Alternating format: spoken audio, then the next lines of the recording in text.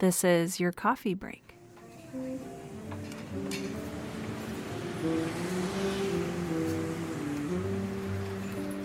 Hey friends, I'm back again this week and I have a super exciting guest for you.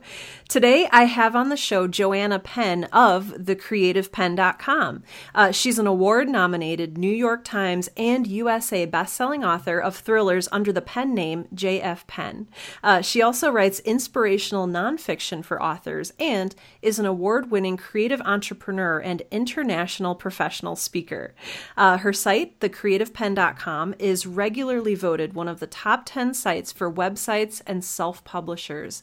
Oh my gosh, welcome to the show, Joanna. I'm so excited to have you here. Oh, well, thanks so much for having me, Sarah. I'm really excited to talk to you today. Well, gosh, not as excited as I am to talk to you. I was telling Joanna when we first connected here over Skype that I'm such a huge admirer of her show. So she also has a creative writing podcast called The Creative Penn, and I just kind of want to hear, you have so much going on. You have books, you have this podcast, you do speaking. How do you make all of these things work together? Tell us how being a creative entrepreneur works. Oh, it's such a great question. And it's funny because we're talking on a Monday and this morning, I just went for a really big hike because I've been struggling with this myself. Just so people know, I started writing in 2006. So as we talk, that's 11 years ago, writing for publication. And so, where I am now with the Creative Penn as a business and a website and the podcast, and I've got 25 books now under several different pen names, but I didn't actually construct this back in 2006. So it's funny how, you say yes to opportunity, and as a creative, it's always about the books. So I've always got books on the go, and then suddenly sort of all the things you wanted have happened. And that's kind of where I am now, which is really interesting. And my first sort of point for people would be, if you make a 10-year plan, and then it happens, what do you want your life to look like? And so I was saying to my husband the other day, okay, so do I make another 10-year plan? Because this has worked over 10 years, and you think it's taking such a long time for it to happen, and then it happens.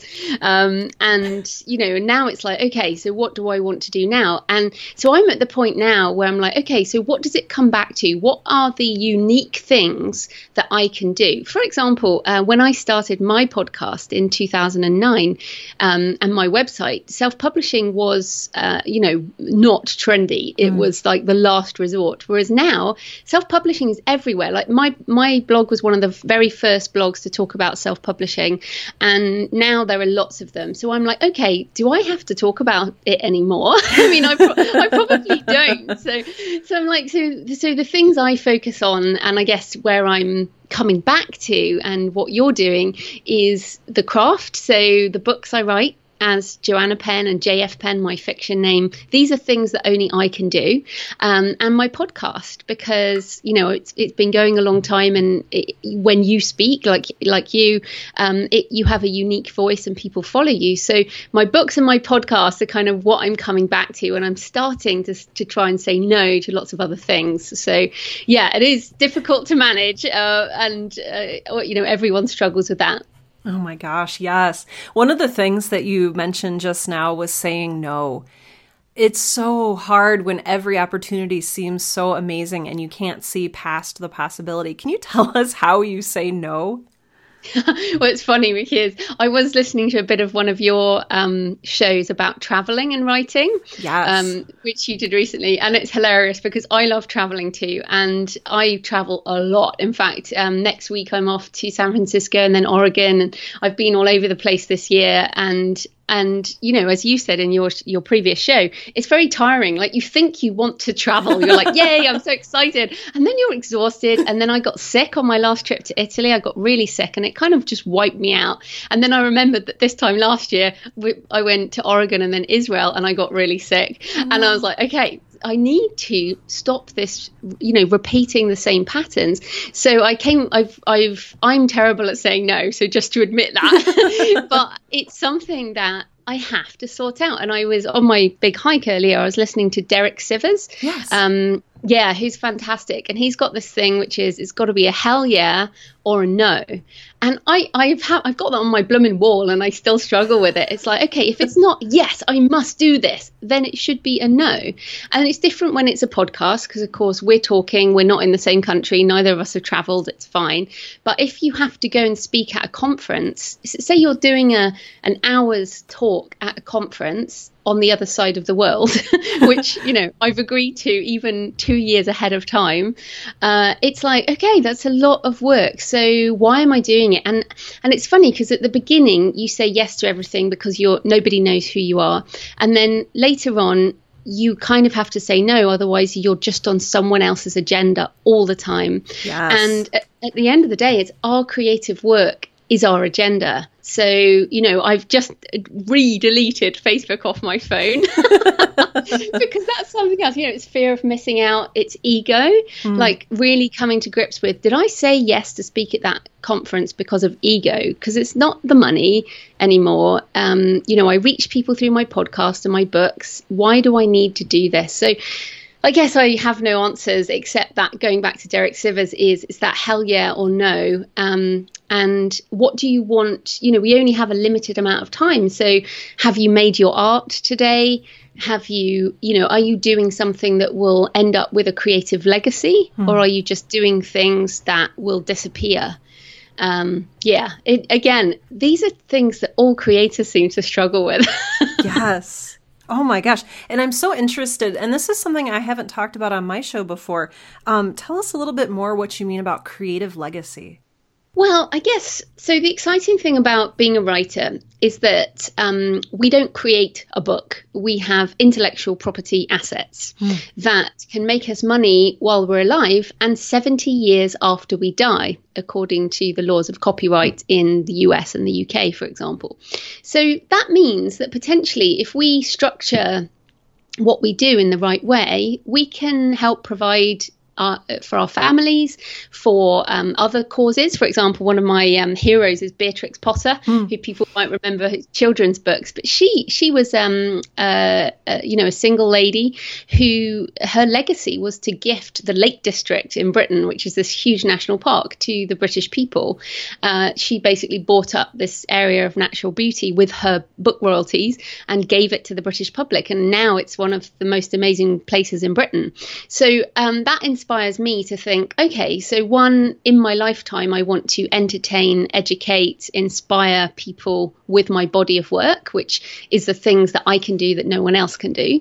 And then after I'm dead, because let's face it, we're all going to die, then I would love either, to help my family and or leave a bigger legacy that would potentially help more people. If we look at some of the wealthiest people in the world right now, Warren Buffett, Bill Gates, Mark Zuckerberg, giving 90% of their money to causes to try and make the world a better place. So I think, to me, creative legacy is, on the one hand, it is that creativity, like the things that you can write because it's you. And also on the financial side, I really believe that creating wealth is as creative as writing a book or a poem or whatever, and that you can do a lot of good with that. So now I'm in the fortunate position now to be in a financially comfortable position with my income from my creative business. So now I'm starting to think about, well, how far can I take that? What can I do that will help other people in a bigger way? So it's very exciting. And I think too many creatives think, oh, poor, I'm a poor author in a garret, you can't make any money as a writer and all this. And actually, it is pretty amazing what you can do with an intellectual property asset. I love that. It's something that we writers don't think enough about or talk enough about. We tend to dive into art for art's sake and not really think about our impact on the world outside of what our ideas are doing. So I absolutely love that you said that. I also want to ask, so you've created this amazing sort of writing platform, this business. If someone out there is maybe a writer, or maybe they haven't jumped out into the professional side of writing yet, do you have any advice for a first step that they can take? Well, I think the first step is to really decide do you want to be a professional writer? And, you know, the word amateur is often used in a negative way, but the word amateur actually means people who love what they do and they do it for the love of it. So to be an amateur writer, you know, you can write and publish your books, like self-publish, you know, books for fun and for a creative project, you know, for the love of it as an amateur. And that's awesome. You know, absolutely brilliant. I helped my 9-year-old niece self-publish. I helped my dad self-publish their books for fun. It was never a creative project. They were never going to be professional. But for me, when I decided this, I was like, okay, I actually want to give up my day job and become a writer. So I know you juggle a lot of different things as well. So you have to make that decision. Yes, I am going to make a living with my writing. And then you have to start thinking about the multiple streams of income. So once you've made that decision, you have to look at the reality of how people make money as writers. So, for example, I make my living from my writing, but some of that writing is on a blog. Some of that writing is in a book. I count my speaking as part of my writing because I get speaking gigs because I'm a writer, which many authors will also teach. You're a speaker. You know, many literary fiction prize winners teach creative writing at universities. You know, speaking and teaching is a huge part of a writer's business often. Freelance writing or ghostwriting, you know, I believe you do some of that. I mean, that is work for hire. So, you know, mostly it's work for hire. So it's, you know, it's not building an asset. It's income generating work like speaking. You know, you do it once, you get paid once, that's it. And then as writers, we also have to think about building those assets, which is, you know, writing the book, not licensing it for the life of copyright, because that will definitely screw you over. But, you know, looking at that as an asset that's going to bring you income for long term. So really just considering that the writing life can be a business, because if you want it to pay your bills, you have to think about the money. So just sort of taking it back, the first step, I think, is really A, to decide that you're going to do this, and then B, start a separate bank account. Because just that first step of starting a second bank account, and you don't have to set up a company or incorporate or anything like that. You just have to track your income and expenses while you do it as a side hustle, because, you know, we all have to do that. I didn't give up my job till September 2011. So I did 5 years as a side hustle, and then gave up my job. So, you know, having a separate bank account will actually start to help you see where the money comes in and where the money goes out. And then you can look at sort of scaling up from there. That is invaluable. Thank you for sharing that. That is so invaluable. And I speak with writers a lot of the time who say, hey, I want to write full time. I'm going to quit my job tomorrow and just go for it. And I always say, wait, you know, you need to kind of overlay both at the same time. You need to develop, like you said, the side hustle while you are working full time, just to make sure that you're going to be okay. And I love the idea of starting a bank account right away. I think it's free generally, and it's an easy way to really sort of commit to it. Yeah, and you're exactly right. And I think if people quit their job, you know, before they've even written a book as well, because, you know, that first book can often take a long time. Yes. And then the most disappointed author is usually the one whose book has just come out. And for about half an hour, they're like, yay, amazing, my book's in the world. And then they're like, oh, I haven't made $1 million and I can't retire. Yes. Because the reality is, like, the average book sells less than 5,000 copies.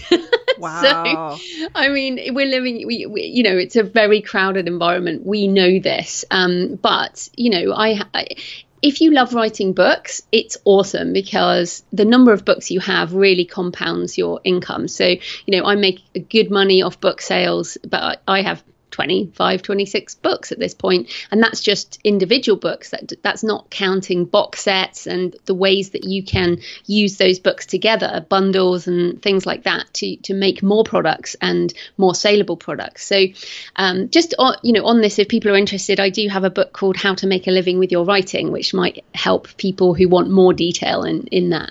Wonderful. And I'll make sure that I link to that book in the show notes for today's episode. I kind of want to switch gears just a little bit and ask you about your fiction writing, about your creative writing. So you publish under a pen name and you write thrillers. Can you tell us a little bit about how you got into that? Yeah, sure. So I did NaNoWriMo in 2009, National Novel Writing Month. I think you do that too. Yes, I do. Yeah, and it's coming up as we speak. Don't know when this will go out, but November every year. And basically, I was like, before that, a few months before that, I'd done a podcast interview, and the guy I was interviewing said, "I think you have a block about fiction writing." And I was like, "No, I don't. I'm fine. I don't want to write a novel." And he was like, "No, you think about it." And I went to Oxford University, and my mum was also an English teacher. So I had this very literary kind of background, and Britain is terribly snobby, much more snobby than America. So I was like, the only novel worth writing is like a prize-winning novel, literary novel, and that's all I could consider writing. And then Dan Brown had his, Da Vinci Code, and my degree is in theology, and I was like, you know what, I could write a religious thriller like Dan Brown. That would be awesome. And I was actually reading a lot of thrillers. I love thrillers, and I was miserable in my job, and I would read thrillers at lunchtime, and I was like, okay, well, how about I just write something fun that involves explosions and death and a secret agency and a kick-ass woman, and it'll be really fun. And so that's what I started writing in November 2009. And then I only wrote 20,000 words, so you're meant to write 50, but hey, if you I still got enough out of it. And I spent the following year writing, and then I published what is now Stone of Fire in 2011, and then that series, the Arcane series, action adventure thrillers, now has 9 books. Cool. And then I've done a trilogy of mystery, sort of supernatural mystery crime with a British detective set in London. I've done a couple of dark fantasy novels, some co-written, some short stories. So yeah, I love writing fiction. It's some days I think I would give up everything else, and then I think I'd just go nuts because I'm just in my own head all the time.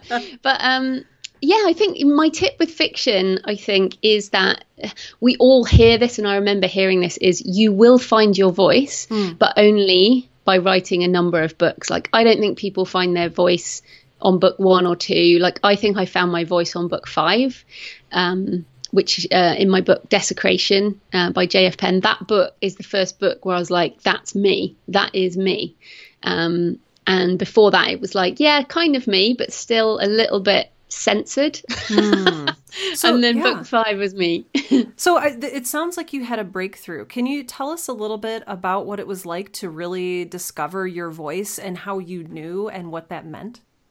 Well, I think, I'd written, it was my 5th book, and I'd written enough that I knew how to write a novel. So when you're writing those first couple of books, you're still understanding that writing fiction has a structure, like it has a story structure, that, dialogue, for example, is something that you have to get used to writing.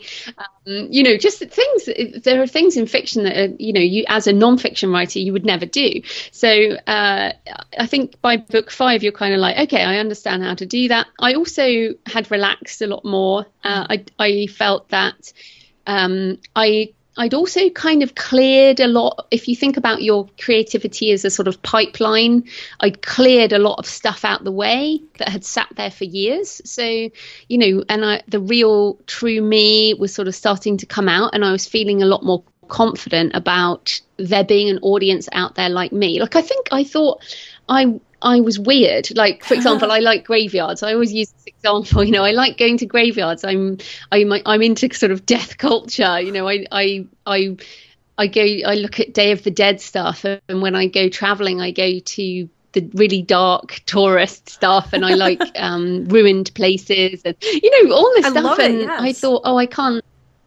can't share that because people will think I'm weird. And then I started to write it, and the people who discovered my books were people like me. And, you know, let's face it, Stephen King does very well doing darker work. And I was like, I'm actually a dark little soul, you know, my fiction writer self is a dark little soul. And somehow that wasn't acceptable because my non-fiction self, you know, Joanna Penn, who you're interviewing, is not dark.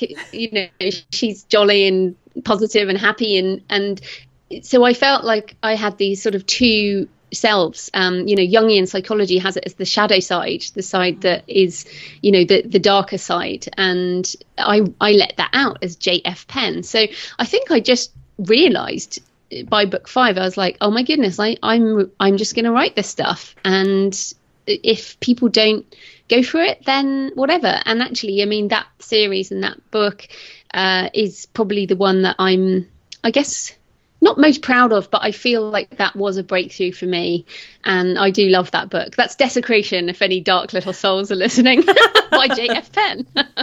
I have the feeling that a lot. A little tip for people. Oh yeah. So just on that, a little tip. If people feel that you have two different audiences, so people listening, if you have two different audiences and you write two very different types of books. So I write different books as Joanna Penn than I do as JF Penn. So having two different names is really useful. I mean, clearly it's the same person because I haven't hidden it in any way. But JF Penn with initials, I have a different website, a different email list, different social media. Joanna Penn writes upbeat, you know, books for authors, and has a completely different look and feel and brand and everything. So that's really helped me. And in terms, you know, circling back to scheduling, I schedule JF Penn time and I schedule Joanna Penn time. So I almost can be two different people, which is fun. That's fun and fascinating. Wow, that's so cool. I have all these questions now. So if you schedule time to be kind of one or the other, do you ever flip-flop them? Do you ever just sit down and not feel like doing it? Well, it will depend on when I finish a draft. So I'm about to start editing Map of Shadows, which is my next JF Penn dark fantasy. So I know that for the next 2 weeks I will be working on that book. But then I'm going to America to speak, so I'll be back on Joanna Penn. So I know that I have a deadline on this, but when I was writing the first draft, I finished early. So, you know, then I don't, you know, push it, you know, or if I'm late, I will push it. So it's more around my deadlines on the books. So as we speak, it's October. Oh my goodness. And I've got 3 books to get out before Christmas. Oh my gosh. So all of which are in different phases. And I know it's crazy because I also have a third pen name, which I didn't mention. I co-write Sweet Romance with my mum, my 70-year-old mum. Do you really? And it's sweet. There's no sex. There's no sex. Okay, just to be clear. This is amazing. Yeah, so we have our third book coming out before Christmas. So I've got one JF Penn, one Joanna Penn, and one Sweet Romance before Christmas. So I'm probably working a little too hard, but yeah, I kind of just schedule each one to make sure I'm on track with each of those projects. Wow. So you talked a little bit about, wow, I have a lot going on. I'm very busy. How do you balance the other aspects of your life with that? What other aspects of my life? Is it just writing 100% of the time? Just no sleep, no food, no family? Yeah, pretty much. No. I mean, well, it's interesting because, you know, when I had a day job that I hated, I had work-life balance, and I would get to work at 8:30, and I would leave work at 4:30, and, you know, I would pretty much then I would do my own thing. But the life I have now, my writing is my passion, my hobbies, my job, my income, my business. My husband left his job in 2015 to join the company. Wow. And now he's in charge of investments, which is awesome. So he kind of deals with that. And he does some of my advertising and video editing and things like that. But we both work on the business. We both work from home. So my marriage is bound up in the business. My traveling is pretty much bound up in the business. So we went hiking in Italy last month. And while we were hiking, but also I visited some churches, and, everything I do now, as writers, everything we do involves our ideas and what we share. So, I'm spending a couple of days in San Francisco doing research for another book, and then I'll go and speak. So it will be both a kind of holiday and also book research. So it really, I'm not joking, like everything really is bound up now with what I love. And I don't think I don't think there's anything wrong with that, because if you love what you do, and like we love to read. So when I go to bed, I read, and, Yep. My reading informs my writing. So when I watch a film, stories on TV and film inform my writing. So this really is a career where everything can be bound up together. And, there are pros and cons in that, like, burning out. But like I did this morning, I went for this big hike, and, trying to integrate physical activity into writing. You can still do that with dictation. But, basically, you just have to think about, like, what do you want with your life? And if it all fits together, then, I guess there's no problem with that. Wow, I have never thought of it that way. I just had a breakthrough talking with you right now. That's one of the things that my podcast right now is about. Like, yes, it's about work-life writing balance, and you think of them as little segments that you have to fit a little bit of each segment into each day, but they really bleed over into each other. You're really living into being a writer when you're experiencing these other things in your life. My gosh, thank you. Oh, no, it's no problem. And that's the big difference when you do this for your living as well. Because for people listening who work a day job doing something that's completely unrelated, then their writing is like a haven and a sanctuary, or, it's something they do on top of their day job. But when your writing is your job and you love it, then you have to, then you will integrate just naturally. The only thing I'd say with you and other people who do freelance writing or ghostwriting is that, to me, is the time for money equation. And if you can make sure that more of your income is scalable, so concentrate on developing assets that will keep paying you money over time instead of just once. That is a really big tip for long-term wealth creation as a writer, is make sure your making time is on scalable income, so that you can support yourself for the long term. You are a person who loves writing. It is in everything you do. Everything you do relates to writing. What is your absolute favorite part of writing? I think I've got to this point now where I say I measure my life by what I create. So I like having the finished product. I like turning an idea into a finished book. And then I'm like, okay, good, that's finished. And that, I really I enjoy the whole process, to be honest. There's nothing I don't enjoy. No, I really enjoy everything. I even enjoy the marketing. I enjoy doing my accounts, for goodness sake. Awesome. I enjoy everything. But I do measure my life by what I create. So ideas are never a problem once you get the hang of listening to them. The biggest problem is sort of turning those ideas into reality. So the books that I have and I can look at and say, I made this. That's where I get the satisfaction, mainly because in my day job, my old day job, I just used to feel that everything I did disappeared, that I was just earning money that, I would eat and drink and spend away. And what did I have to show for my life, except paying the bills and my taxes and stuff? And I was like, okay, I want to have something more to show for my life. So now, as I said, I measure my life by what I create in a sort of tangible form, which is awesome with books. I love that. And I know that a lot of listeners today are going to connect with that so much. And I think they will also agree with me that I could listen to you talk about this all day. I'm so glad that you do this for a living. I'm so glad that you have your own podcast that folks can listen to. It is out, I believe, everywhere, iTunes, Stitcher, Google Play.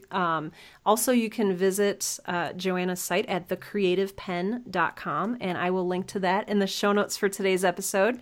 You can pick up copies of her books, including How to Make a Living with Your Writing, as well as her amazing fictional thrillers. Oh my gosh, Joanna, where else can people find you? Am I missing anything? No, that's pretty much a good start at thecreativepenn.com, pen with a double N. Yes. Yes, my podcast, or on Twitter at thecreativepenn with a double N if you have any questions. Amazing. You are so wonderful to talk to. I've learned so much in this short time that we've spent together. I appreciate it so much. I know my listeners appreciate it. And I cannot wait to have a little binge this afternoon on several of your episodes. So thank you so much. Thanks so much for having me, Sarah. That was great fun.